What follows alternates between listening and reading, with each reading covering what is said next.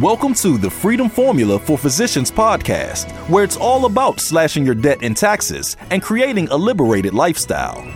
And now, your host, with a love of fantasy books and funk, and a hatred of running more than 3 miles, Dave Denniston. Hey everyone, this is Dave Denniston. Welcome back to the Freedom Formula for Physicians podcast. Well, I am so excited to have you here. I just want to thank each and every one of you for turning into this podcast today. I want to thank those of you that are leaving your comments, those of you that are responding. I am so excited to share with you. We are now at over 9,000 downloads. That's right, we are at over 9,000 downloads. As a matter of fact, we have had downloads in over 60 different countries, the big four being Canada, Australia, the UK, and of course the US. And whether this is your first episode or if you've been listening for the last nearly 2 years, let me just say thank you. Thank you from the bottom of my heart. Thank you for tuning in and taking some time to grow and learn and have some fun with me. And we're in the season now. It is December. Christmas is around the corner. You may not know this about me, but I am an only child. So it was just me with my parents growing up.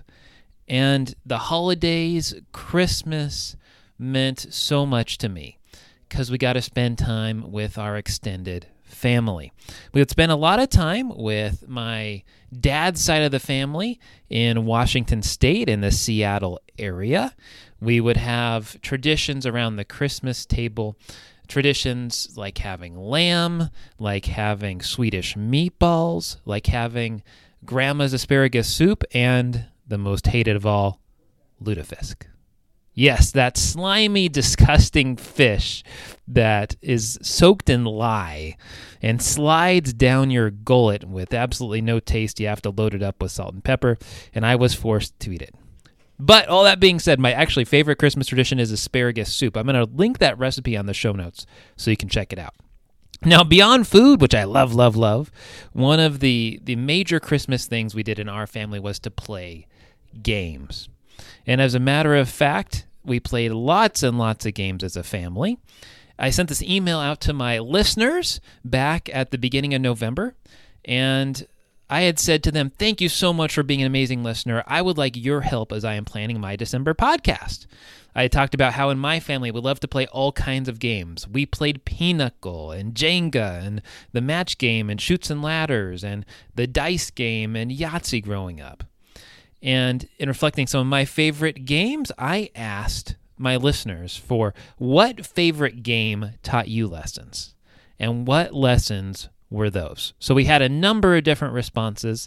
My favorite 3, first, do the first shout out to Eurogirl. Eurogirl had said Act Your Wage, a Dave Ramsey game, was her favorite one that she plays with her family. It's she said that in this game, your lifestyle has to match your paycheck. Great lesson to learn, right? She had said, my kids play it all the time with their friends. The first person who pays off all their debts wins. Obviously, great lesson there. Thank you, Eurogirl, for sending that off to me. The next email that I got was from Scott. Scott had said, I played a game called Bargain Hunter as a middle school. You had to go around the board buying things for your apartment. You could use cash that you earned from a job or use the credit card. He said, I loved the credit card in Bargain Hunter, that old school kind that used to sit in the machine, that you had to run the card manually onto a receipt. And he said it brings back great memories for him. He said the winner was the one who saved the most money after buying everything for their apartment. And so he said he learned to be frugal, he learned to seek out the lowest possible prices for items, and he learned to be wary of credit cards because you had to eventually pay it back with interest. So thank you, Scott, for sending that in. And then the other one I wanted to highlight here was from John.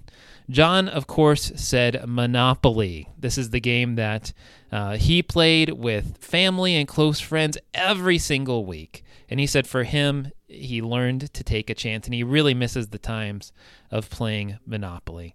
And for him, it was about dealing with others. It was about friendships. It was about kids. And it was just a wonderful memory for him. So we'll talk more about Monopoly later. But for me, there are the 3 top financial games of all time. And I'd like to talk about each of them here for a little bit. So as you're looking to shop, as you're looking to teach financial lessons, as you're looking to have some fun, I highly, highly, highly recommend 3 games. The first game is called Wildcatter. Wildcatter is my favorite game of all time. And yes, it is like Monopoly, but it's Monopoly on steroids. The purpose of this game, Wildcatter, comes from this term of drilling for oil. And so a wildcatter is someone that went around just trying to drill for oil, trying all kinds of different stuff. And when you drill for oil, you get an oil rig or a dry hole. And so you have this concept that if you don't hit that, you lose and you still have to pay money. And what happens in Wildcatter, it's just like Monopoly, where you have different colors all throughout the board. The Chance and Community Chess cards, they are called Wildcat and Blowout. And so generally, the Blowout cards are bad. Generally, the Wildcatter cards are good. And what's fun about this game, one of my big frustrations with Monopoly is, of course, you had to collect all 3 cards of a color or 2 cards of a color, depending upon what color property, in order to get a Monopoly. Well, here in this game, you could start building houses, if you will, immediately with just 1 property. So to me, that simulates a lot more real life, right? You don't have to buy a whole block of houses to make money off of real estate. You could buy just 1. So what happens here, when you buy a property, there are odds on these cards. And the odds are different property to property. The properties that are the same color tend to have similar odds. So for example, initially when you're exploring, it's more difficult. On some of them, you have a die that you roll. On all of them, you have a die that you roll when you're trying to make money. And so the first time is much more difficult when you're wildcatting. You either have to get a 1 or a 2, for example. And so if you roll a 3, 4, 5, or 6, you get a dry hole, which costs you money. If you get a 1 or a 2, now you get a producing well. And after you get that first producing well, it becomes easier. You then need a 4 or a 3 or a 2 or a 1, for example, to hit on the well. And so I love that randomness. I love the weighing of the odds. That in real life, the first time you take a risk, it's hard. You're more likely to lose money than gain money. But once you've done it, you can make money again and again and again with better odds. Some things, once you hit, you're going to hit it every single time. And there's actually properties that do that where it goes up to a 5, for example, where you have a very low probability of missing once you hit the first time. And also what's really cool about this is you have a choice with which kind of expensive investment or least expensive investment do you want to make. So they have different colored tokens that are oil rigs. One is gold, one is silver. The gold obviously is more expensive, but it produces more. And on these cards, it gives you all the probabilities. It shows you the cost of all of these things. So you really have to make smart decisions with your money.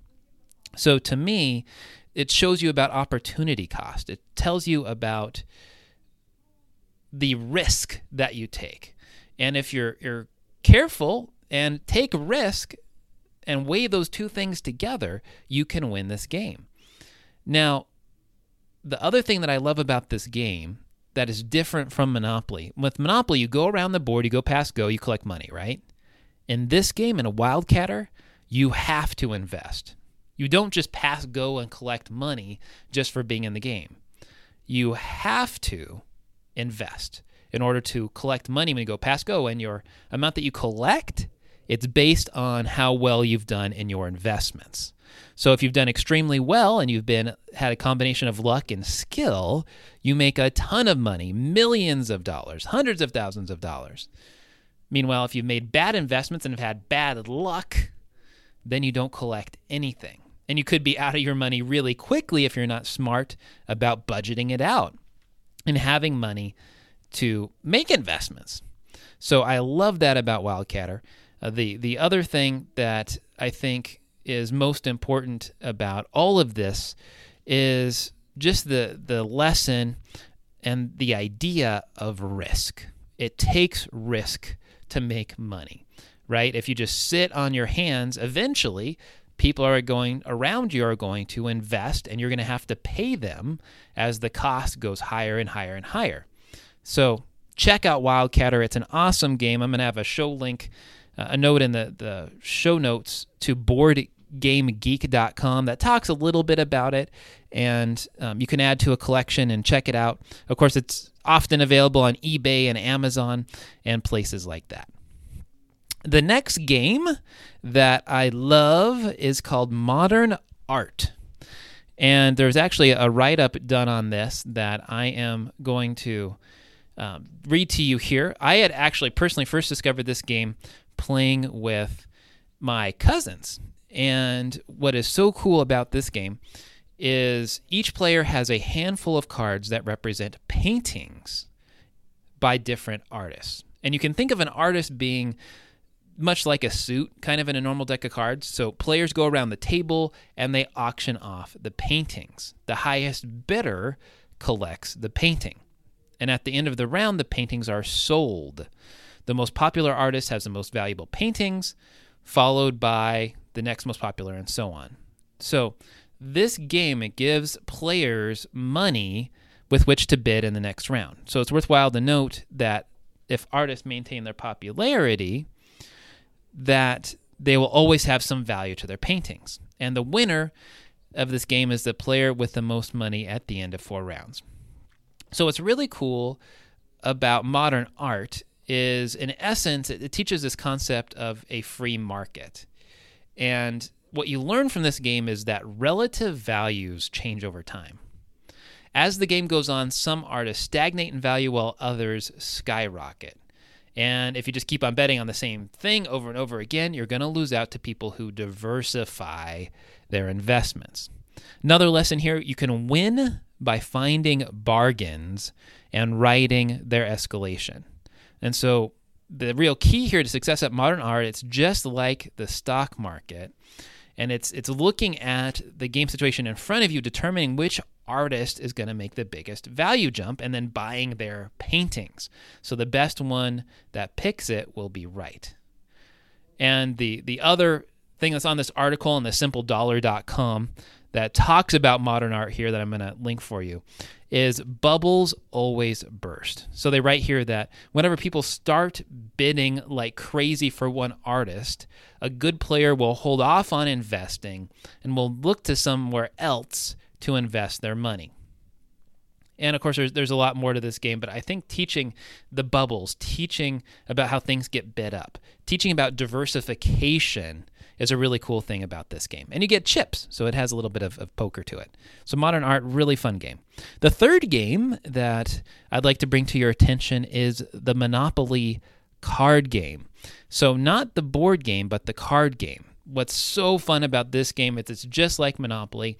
The difference is that you end up having to finish your game in only like 15, 20 minutes. So it can be really short. It doesn't need to last hours and hours and hours long like Wildcatter or the original Monopoly game can. So I highly recommend the Monopoly card game. It's really fun. The goal is to get 3 Monopolies. There's actually another version that was based off of collecting a certain amount of money. Unfortunately, all of these are out of print, but from what I see online, you can pick it up just for like $5, $6, $7, $8, $9, $10 on Amazon, even though it's out of production. We had first found it at Target a long time ago. And speaking of Monopoly, I wanted to bring out this book I had read called Everything I Know About Business I Learned from Monopoly. This is by Alan Axelrod. And there were some really interesting things that Alan said in here that I wanted to draw out to you. He had said here in this book that Parker Brothers began to distribute the board game Monopoly nationwide in 1935, became an instant hit. So think about this, you guys. This was the Depression when Monopoly came out. What a time to have this game, right? And for many people, he writes in here, business, the marketplace, capitalism itself were not working the way they were supposed to. Companies were going belly up. People were out of work. People were losing their farms and their homes. And so in this time, when this game modeled capitalism and created a world in which people received salaries, properties were bought and sold, taxes levied, some players got richer, some players poor, and eventually all players go bankrupt at the end, except one. Can you imagine how much people related to that at the time? What's really fun about this book, that it really gave me some insights into Monopoly that I just really didn't think about before. And one of the things he talked about here was the opportunity equation. And what he said was an uninterrupted stream of opportunity aimed only at you would be like a steady diet of chocolate mousse, too much of a sweet thing. He said it would also take the dynamic quality out of the game. He talks about your decision not to buy Connecticut Avenue means that someone else has the opportunity to buy it. And not just if they happen to land on it 3 or 6 or 7 moves in the future, but immediately at auction. And I know I use this a lot when I play Monopoly with friends and family. And what I think is so interesting is that opportunity cost in Monopoly. The idea that if you don't take advantage of something now, it may not be around later. Here were the 4 lessons that Alan Axelrod listed in this book from Monopoly. He said, first, in Monopoly, as in life, reaching foolishly beyond your means will very likely result in misery. Second lesson, stretching intelligently but aggressively to the edge of your means is often necessary to win in Monopoly. In life, the stakes are much higher, of course, and the consequences of each risk both much greater and, alas, usually more permanent. Nevertheless, aggressive but intelligent risk is part of living, working, doing business, and making deals. He said, third, in Monopoly, the third lesson here, the failure to take risks almost certainly ensures that you will lose. But what about in life? There are probably plenty of people, no one knows how many, who are reasonably and even unreasonably content to living fully wrapped within their means, no matter how modest those means may be. These people shun risks. Are they losers? Are they winners? Are they something else? So this whole idea of taking risks, the failure to take risks, what does that look like in life as well as on the game? Fourth lesson, parents often say they like Monopoly because it teaches kids something about the value of money, handling it responsibly, living within your means. Yes, the game does provide kids that kind of flight simulator. But the far more compelling lessons of the game are those that expose as illusion the sense of safe haven that comes with avoiding risk. He says to shrink from risk in Monopoly is really to opt out of the game itself, not this kind of opt-out that saves you from losing. On the contrary, consistently avoiding risk, you will almost certainly lose in the end. And so, my friends, we have to take risk. We have to step out and take these leaps of faith. Now, here were some fun lessons, some fun things that I didn't think about in the game. On page 59 here of the book, he talks about the mortgage as a tool of opportunity. He said some players look upon mortgaging as strictly an emergency measure, something to be avoided unless you are truly up against the wall. This is an unnecessary, puritanical, or at least overly conservative policy. Business, both public and private, runs on borrowed money. Borrowing creates necessary cash flow, giving you the flexibility to do what you need to do, when you need to do it, or when the time is right. So he's saying here basically, you don't want to just look at mortgaging properties and Monopoly as an emergency measure. You want to do it early in the game to help you put houses on. One of the things he talks about in this book is crowding out the housing supply. There's only so many houses in the game. So you don't necessarily just want to grab a hotel. You're actually better off putting 3 or 4 houses on your properties in order to crowd out the supply of the market and control your opponents, so if they do get a monopoly, that they can't do any houses if you already have put them up. And you're better off mortgaging your properties to do some of those kinds of things to create the cash to do so. One of the other things that he brought about that I had forgotten, on page 76, he talks about income taxes and a short history. And what he said was that the income taxes did not start until 1913. So here we are, 250 years about in our country, and the income tax has only lasted 100 of those. Isn't that something? It took an amendment, the 16th Amendment, to add income taxes. And the reason for that, working class and middle class Americans complained it was fundamentally unfair for the rich and poor to pay the same taxes. So they called instead for a tax pegged to income. Isn't that something? I did not remember that, but once I had read it, I was like, oh yeah, I did hear about that. So income taxes haven't always existed. Then of course, added on Social Security taxes during the Great Depression and World War II. Now, one of the other interesting things in the game that I thought was the karma of kind of picking the pieces. And one of the things that it talked about here in the game was that you can read other players in the game most often by the pieces that they pick.